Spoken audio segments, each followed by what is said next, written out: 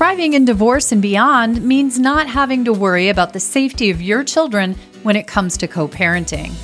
With alcohol abuse on the rise, many co-parents are turning to the system committed to providing proof, protection, and peace of mind. SoberLink's alcohol monitoring system is the most convenient, reliable, and reasonable way for a parent to provide evidence that they are not drinking during parenting time.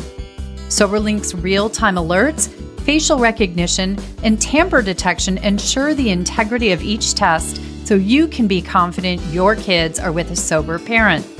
With SoberLink, judges rest assured that your child is safe, attorneys get court-admissible evidence of sobriety, and both parents have empowerment and peace of mind. Pull back the curtain on the mysteries of parenting time and trust the experts in remote alcohol monitoring technology to keep you informed and your kids safe and secure. To download the resource I created with SoberLink, Divorce and Addiction, A Guide to Move Forward, visit www.soberlink.com/Susan. Coming up on today's episode of the Divorce and Beyond podcast. And there needs to be 36 months of continuance from the time I close my mortgage loan. Let's say you have a 12-year-old and a 13-year-old and a 17-year-old. You know, in your divorce decree, a lot of times it's just lumped together. This is child support. Well, as a lender, I don't know how much you're going to be receiving when the 17-year-old turns 18. So it's really important that that's all spelled out how much you're going to be receiving for 36 months so that I can use every dollar of it if I need it.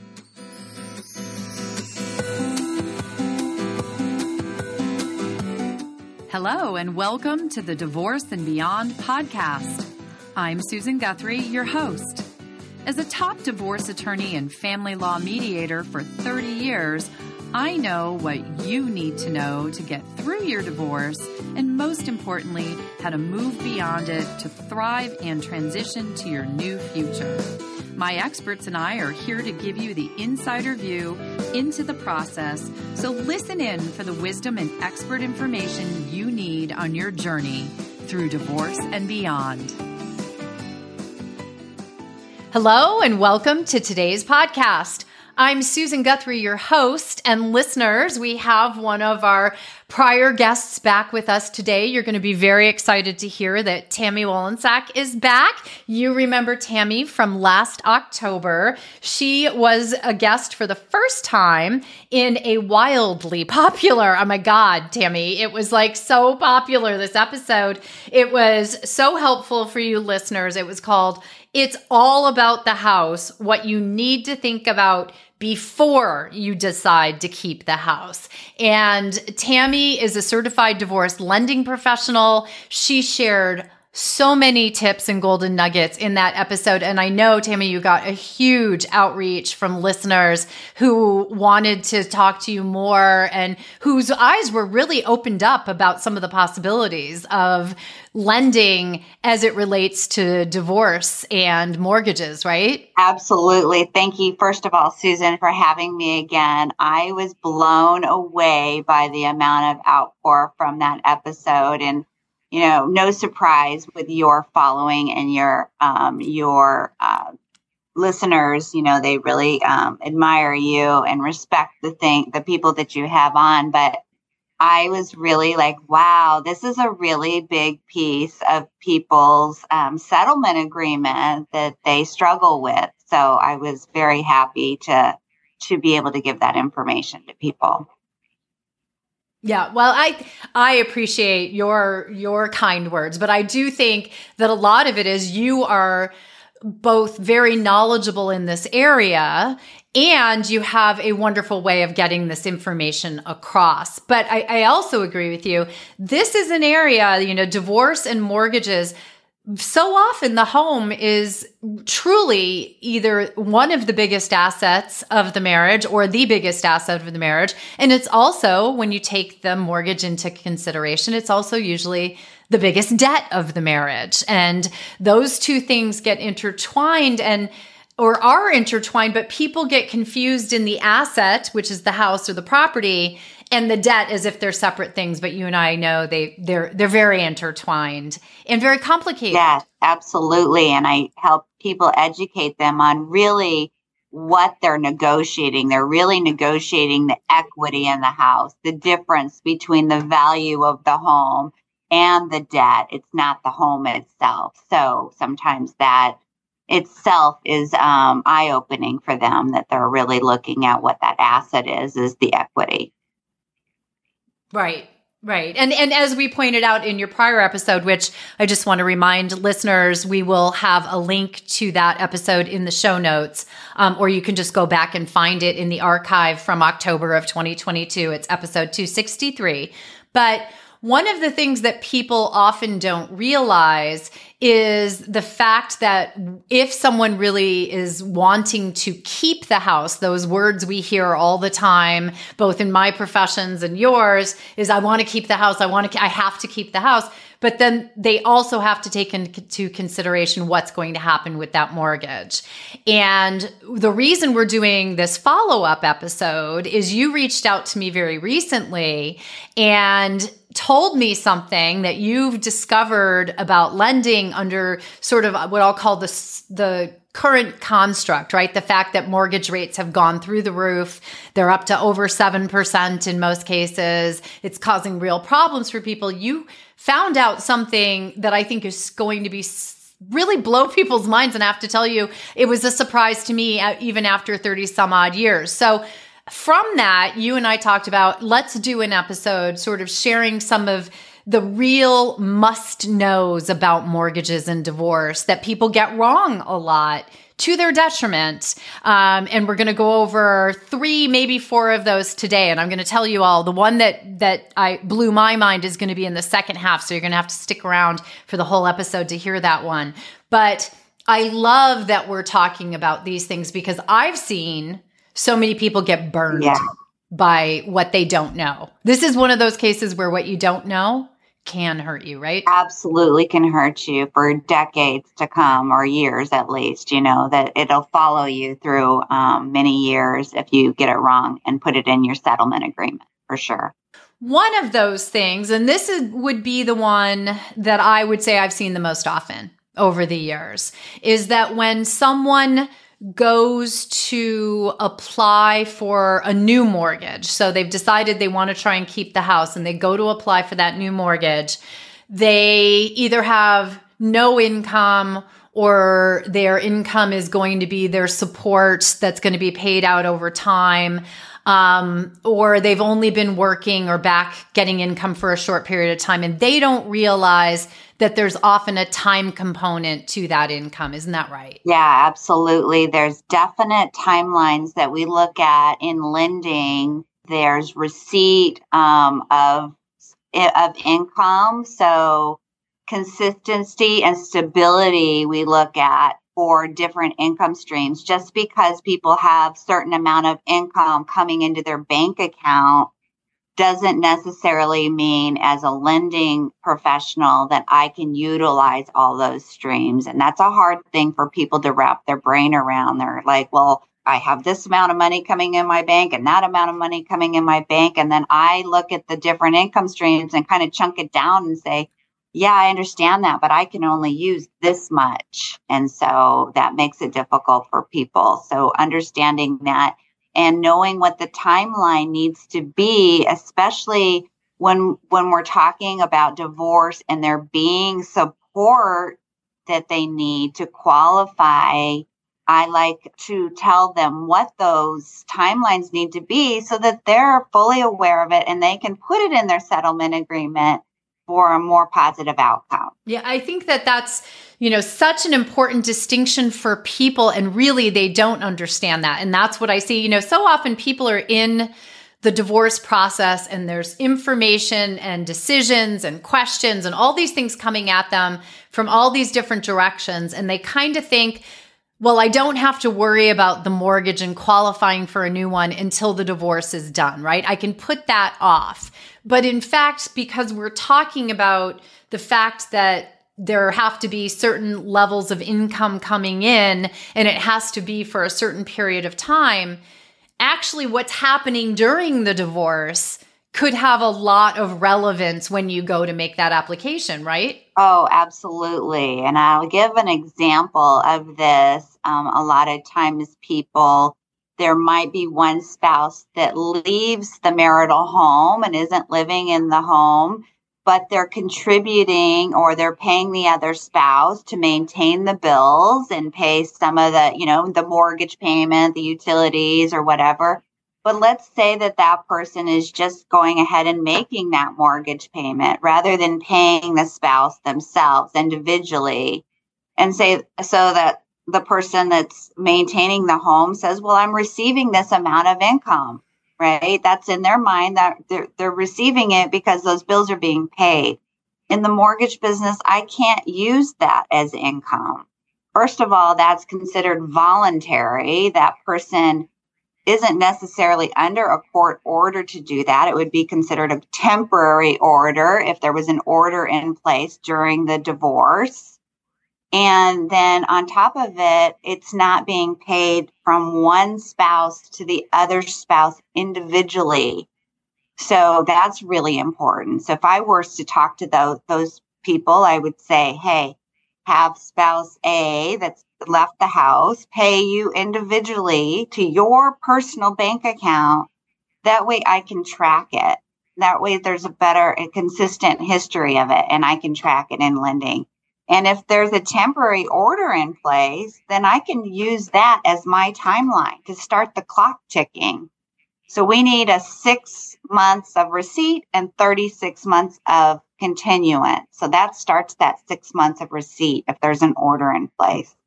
A lot of times there's not. So then you kind of have to wait for the divorce to be final for that clock to start ticking. That's a big one that I see for people that they just don't realize. And you've mentioned something that I think for listeners might sound very familiar, because these are the two situations that I see very often during the pendency of the divorce. You either see the couple split up bank accounts, but as you just said, one of them just keeps, the one who has the higher income or whatever that might be, just continues to pay the household bills directly to Chase Bank, to CDLP or whoever the electric is.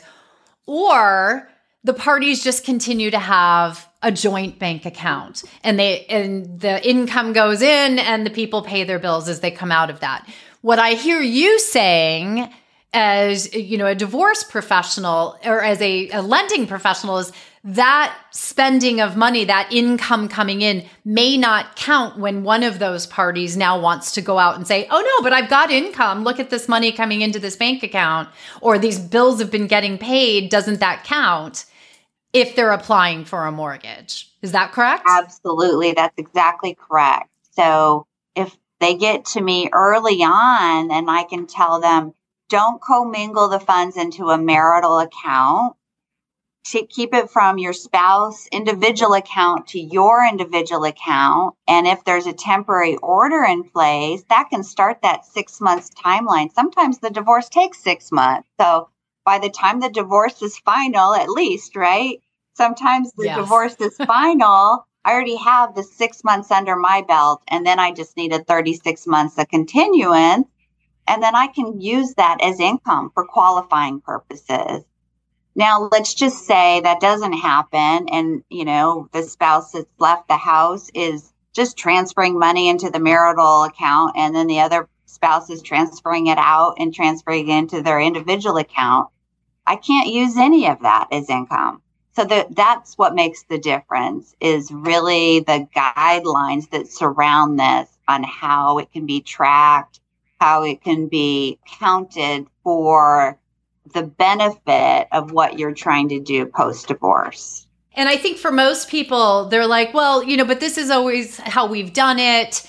And, it just never occurred to us we had to formalize any of this arrangement. I don't understand. We agree that was support, or we agree that was by way of income or whatever. It's still your lender or your potential lender doesn't care. Right. They want this done in a certain way. And what I think most people don't realize is it's to both parties' benefit to think about these things ahead of time, to talk to someone like you who can explain all of this to them relative to their particular situation, right? Yeah. And help them just get this set up, because it's the same money.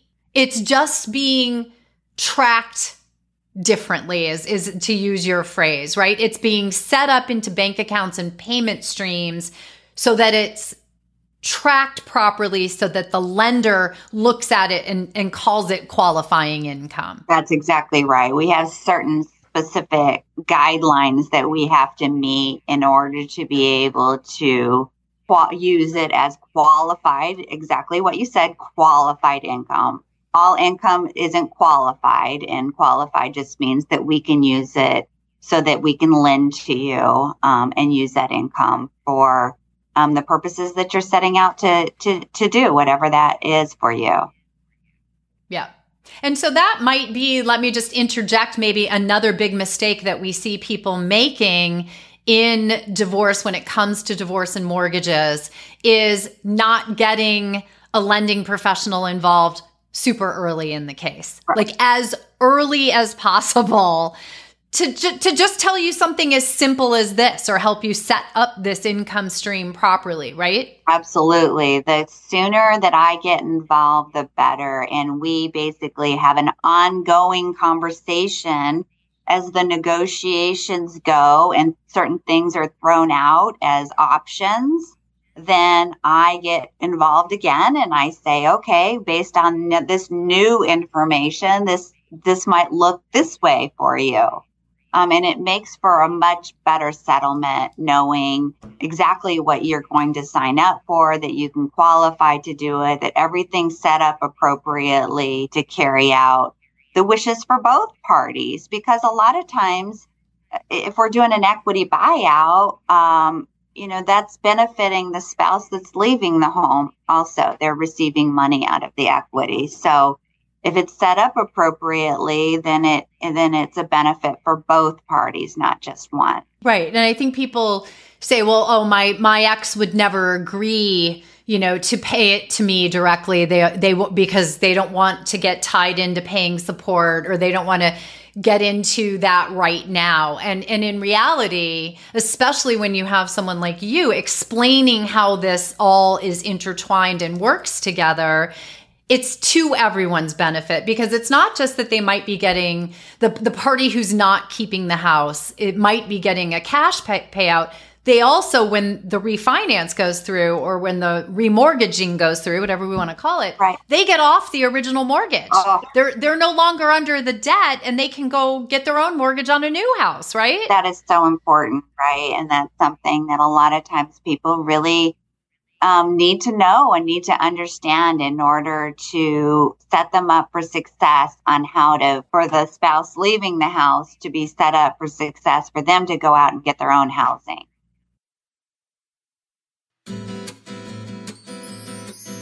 Okay, listeners, I'm just going to let you all know and admit it. After a long day at work helping people to navigate divorce, I currently like to unwind with a little bit of binge watching. And right now, Amazon's Prime Video is my channel of choice. We are watching Jury Duty at the moment. I highly recommend it. It's hilarious. And queued up right after that is the latest season of Jack Ryan. So if you want to try out Prime Video for free, I've got a 30-day trial just for you. You can go to divorcebeyond.com/prime-video, or just find the link in the show notes. And if you have some recommendations, be sure to let me know. Stay tuned for more from certified divorce lending professional Tami Wollensak, as she shares her absolute must-know insights about divorce and mortgages. This episode can help you avoid making some truly expensive mistakes. Is my loan assumable? And I probably told some people early on, no, you have a conventional loan. Your loan is not assumable. And after further digging and calling people and trying to figure it out, Yes, because of the life change and the circumstances of the divorce, some servicers allow for a mortgage to be assumed. Now, there's so many caveats to that, right? And what I found is it's a tricky road to go down. If you are enjoying this episode, be sure to check out last week's show featuring America's favorite dating expert, the amazing Bella Gandhi, who joined me to discuss the hottest topics in dating after divorce. These are the things you need to know if you are getting back out there after your divorce or separation. So don't start swiping until you hear what Bella has to say. We're not on a date to win. We're on a date to connect. A date is not a place where you want to exercise how much you know and how right you are. It's like, well, I don't think that song was released in 1985. I think it was actually 1983. Let me Google it. Okay, date over. And now we return to today's show. You talked earlier about that 6-month timeline that needs to get started. Here's a little kicker to all that. If you didn't start your 6-month timeline during the divorce and it doesn't start until the divorce is final, that means you can't qualify for a new mortgage for at least 6 months after the divorce is final, meaning the other party doesn't get their payout, you don't get to do the refinance, they don't get out from under the mortgage. Everything gets put on hold when the divorce is finalized, as opposed to you being able to immediately start moving forward toward your, as I like to call it, everyone, your new beautiful beyond, right? That you planned for. So it's another reason to think ahead and get this all set up. Absolutely. And one thing that I'd like to say is your divorce attorney their job is not to know this stuff. So a lot of times people come to me and they say, well, my divorce attorney said that I can refinance the home I'm court ordered to refinance the home in 90 days. Well, if you have support that you need to use to qualify for the mortgage and you're court ordered to refinance the home in 90 days, but I need 6 months in order to use that income, then what? How many times have you seen that clause? Because I've seen it many, many times. Right? Yeah. Yeah. And you're right. We are divorce attorneys. I will tell you, 3 years of law school and 30 years of practice. Nobody ever gave me the training. I've picked up a lot of knowledge over those years about mortgages, et cetera. Right. But I would never to presume to know everything about mortgages. And in fact, as I mentioned earlier, Tami blew my mind with something that's coming up later in this episode. So that is the reason why you benefit by getting someone involved who just understands. This is just one little mistake that we're talking about, or misunderstanding or misconception that people have. You've kind of alluded to another one, Tami, and I want to make sure we hit on it. Okay. And that is, we were talking about qualified income streams, right? Things that qualify to a lender as being income. Mm-hmm. Well, one of those things is support, court-ordered support, however, and that's what you alluded to. Many people, and this kind of goes back to what we were just talking about, where someone is voluntarily giving the spouse money during the pendency of the divorce, which is very nice and very amicable and lovely. Mm-hmm. But voluntary payments, as you said, are not considered income. They need to be court ordered. So let's dive into that just a little bit deeper than we have. Yeah, that's a big one, because a lot of times people don't understand there needs to be an order involved. And not only does an order need to be involved, but the spouse that's paying has to pay as ordered. So let's say that they're ordered to pay $2,000 a month on the 5th of the month. And so, they're going along and paying $2,000 a month on the 5th of the month. And then one month they decide that they're going to pay $1,500 that month, and they're going to net it out because you owe them $500 for something or other. So they pay you $1,500. Well, that's not as ordered. And so that I can't use that as the income because they haven't paid it as ordered. So it's really important that in that particular case, if you owed them $500 for something, that they still pay the $2,000 a month as ordered on the 5th of the month, and then you pay them the $500 that you pay them. Then I can continue to use that as an income stream. And that's something that most people don't understand. They maybe make up for it the next month, or they net out bills out of it, or they do all kinds of things, and they think, well, what does it matter? Well, logically, it doesn't really matter if it's all the same money, but for lending, it absolutely matters. And I would have to start my timeline all over again. Well, and there's a critical point, right? It's not like, okay, well, then we'll skip March because we did that and netted out some payments, and then we'll just start picking up again in April. Oh, no. It's 6 consecutive months of payments as court ordered. As ordered. For a lender, right? For a lender, right. So that's really important. And then the other thing I see is they don't understand there needs to be 36 months of continuance from the time I close my mortgage loan.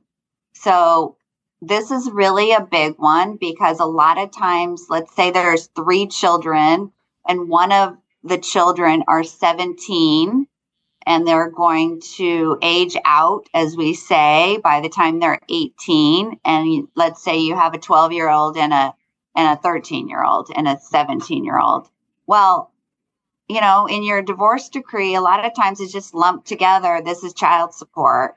Well, as a lender, I don't know how much you're going to be receiving when the 17-year-old turns 18. So we would just divide it by 3. We don't know, because you're going to be receiving 36 months for the 13-year-old and the 14-year-old post-divorce. But maybe you're going to be receiving 75%, or 80% of the support. So it's really important that that's all spelled out, how much you're going to be receiving for 36 months, so that I can use every dollar of it if I need it. Right. And that's something, there are some legal complications to that, because child support is set by guidelines in every state. We've got some episodes on that for those who want to go listen to those. So it's not always possible to know 36 months in the future or 2 years in the future, when a child ages out, what it's going to be reduced to, or what the potential reduction will be, because we don't know what people's income will be 2 years in the future. But you need to know that only, say, 2/3 of what you're getting paid as child support is going to get applied toward your lending, your application for lending. And that's another little factor that nobody ever takes into consideration, or is that big, smack between the eyebrows surprise when it happens when they are making the application. Right. And so in divorce mortgage planning, I would look at that and say, is this possible? What do you think you're going to be receiving once the 17-year-old becomes 18? And if not, then at least we know what we're working with. Right. You can still at least make your plans for applying for the mortgage, the type of mortgage, the rate, all of the goodies. Right. As you're working with Tami to find out, what the best lending situation for you will be. You're making it under the circumstances of what you know that you will have, exactly. And what the lender knows that you will have, which is really the key point to all of this. So. Right. One thing I want to point out to people is that, it is possible to enter into during the divorce, while you're negotiating things. And this is whether you are in litigation, whether you're mediating your divorce, whether you're collaboratively moving through your divorce, however you're doing it, you can come to a stipulation, an agreement as to a temporary amount of support or a combined alimony and child support, whatever that might be, without prejudice. You can say it's without prejudice to any future orders, but you can start that court-ordered support amount by stipulation, by agreement, at any time during the divorce once it's been filed, so that you start Tami's or the lender's, magical 6-month course of action timeline going, right? That can be done. And there would be a lot of good reasons, as she's just explained, for doing that. And if you and your spouse have someone like Tami explaining this to you as you're going along, so that you're thinking, and remember, you're thinking about all of this in that bigger picture of, does one of us want to keep the house? Is it even possible? What do the finances of that look like? These are all parts of that bigger puzzle, but you have all the little pieces falling into place so that you can make those decisions. So critical. I can't begin to tell you. Important. Yeah, absolutely. Very important.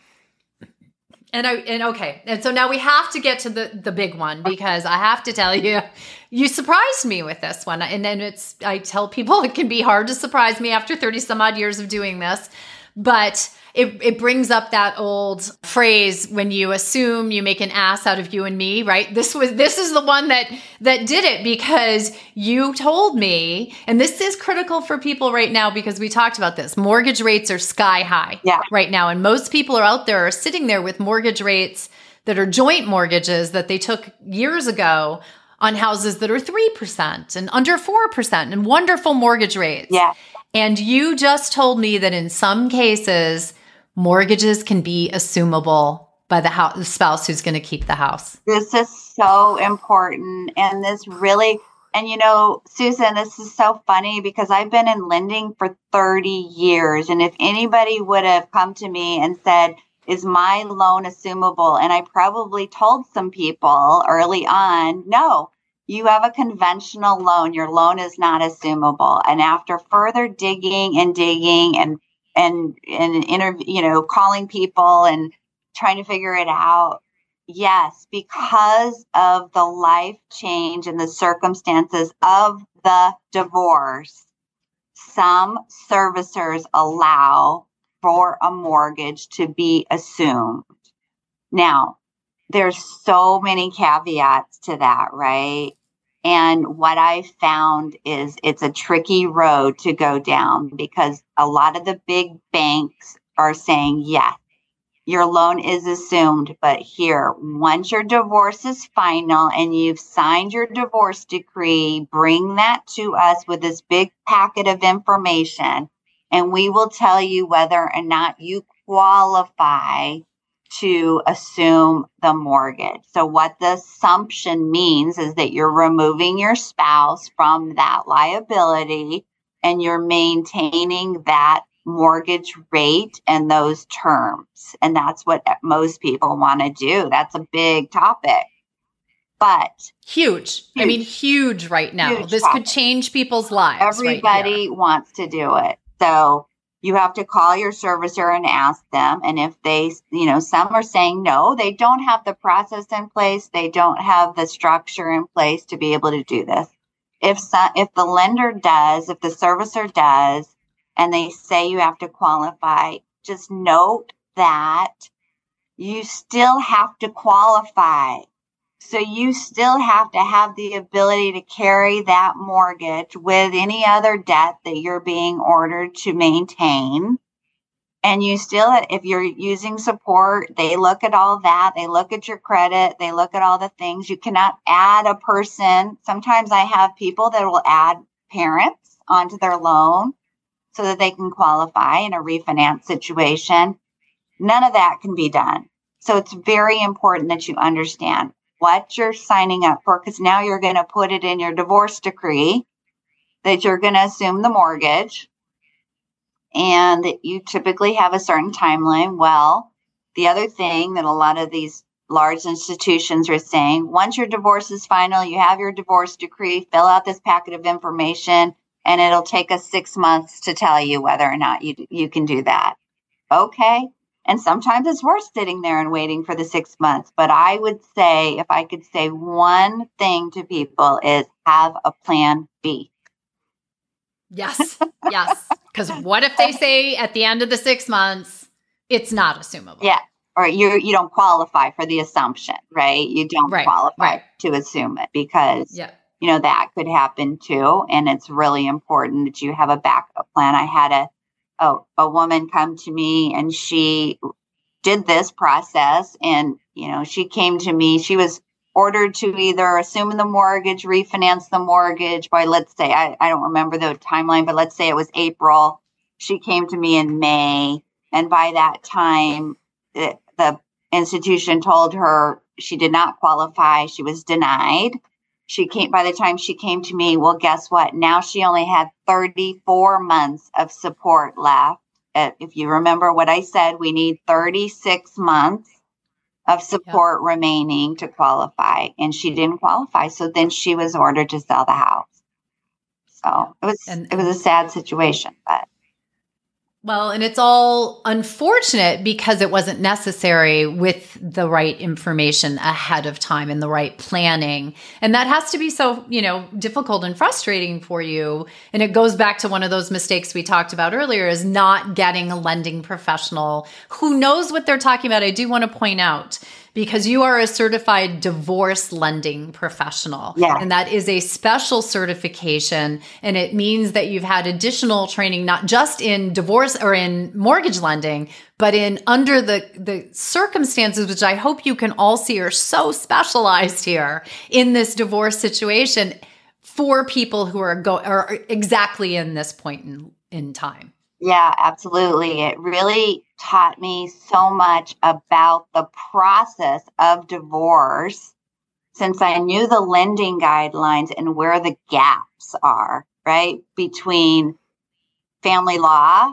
and divorce and mortgage lending. And I help fill those gaps by my education and knowledge and background. Well, and you're an important member of the team. I'm always talking about how important, a good, solid team is, to have someone on who everyone knows their lane, contributes their information and knowledge to the process.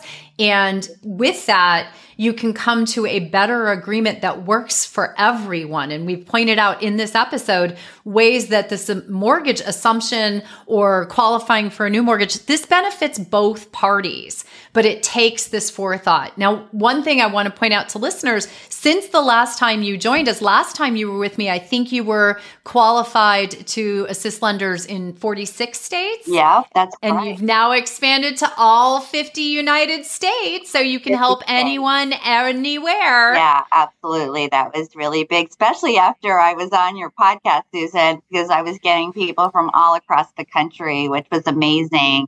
And yes, I can now lend in all 50 states, which is a great opportunity to be able to help so many more people. So now, no matter if you're listening, if you're in the U.S. and you're looking to, get information and have someone with Tami's qualifications, guess what? You can get Tami. You can call Tami up. And we're going to tell you how to do that. But I wanted to also give you some accolades because and my congratulations, because you just, I think today, got your certification as a certified divorce coach from our friends at the Divorce Coaches Academy. Both Deborah and Tracy were recently on the show, and we were talking about the importance of divorce coaching, but you just got your divorce certification, your coaching certification, to really, another way that you're not actually doing coaching, but just more knowledge for you to be helping people in the space of divorce, mortgages, and lending. I think that's so wonderful. Thank you so much, Susan. Yeah, it was quite the education for me. And I really wanted to go through that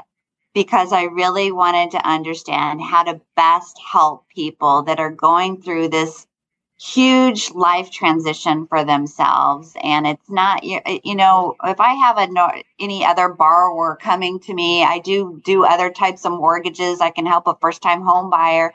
It's just a very different process for me as a lender and for the client. It's not the same as if they were just going to go buy their first home, their second home, whatever. It's more helping them come up with decisions that they probably weren't prepared to even make in a lot of times. So it was very good, great education and very useful. So I appreciate it. I love the program that they have at Divorce Coaches Academy. They've done a wonderful job with that. And so I'm delighted to see people taking their program and becoming certified, because they also come at divorce coaching from a dispute resolution background, and combining the two to me is as a mediator and a dispute resolution professional myself. I think it's just so important. So let's not keep it a secret. How can people get in touch with you if they have questions, if they need help, if they're listening to this episode going, oh my God, I need to know more about this? What's the best way to find out more? So I have my calendar and all my social media and everything at takeorleavethehouse.com. So they can go to takeorleavethehouse.com and find everything, and go ahead and grab some time on my calendar. I would like to say, my services are complimentary because of my licensing. Because of my licensing, I cannot charge for consulting services. I can't charge a divorcing client and then not charge a first-time home buyer that might come to me that needs education about mortgages. So there's no downside to it. No, there's no downside, and I hope you can all see the huge upside. It's never too early to call Tami. It's never a bad idea to call Tami. If you are dealing with a mortgage in your divorce in any way, it is a good idea to get Tami or someone who, with her qualifications, good luck finding them, because I don't know any other divorce coaches who are also CDLPs. Tami, this episode, the first one was so fantastic because I know people just automatically assume, oh, I want to keep the house. And we really dove into that.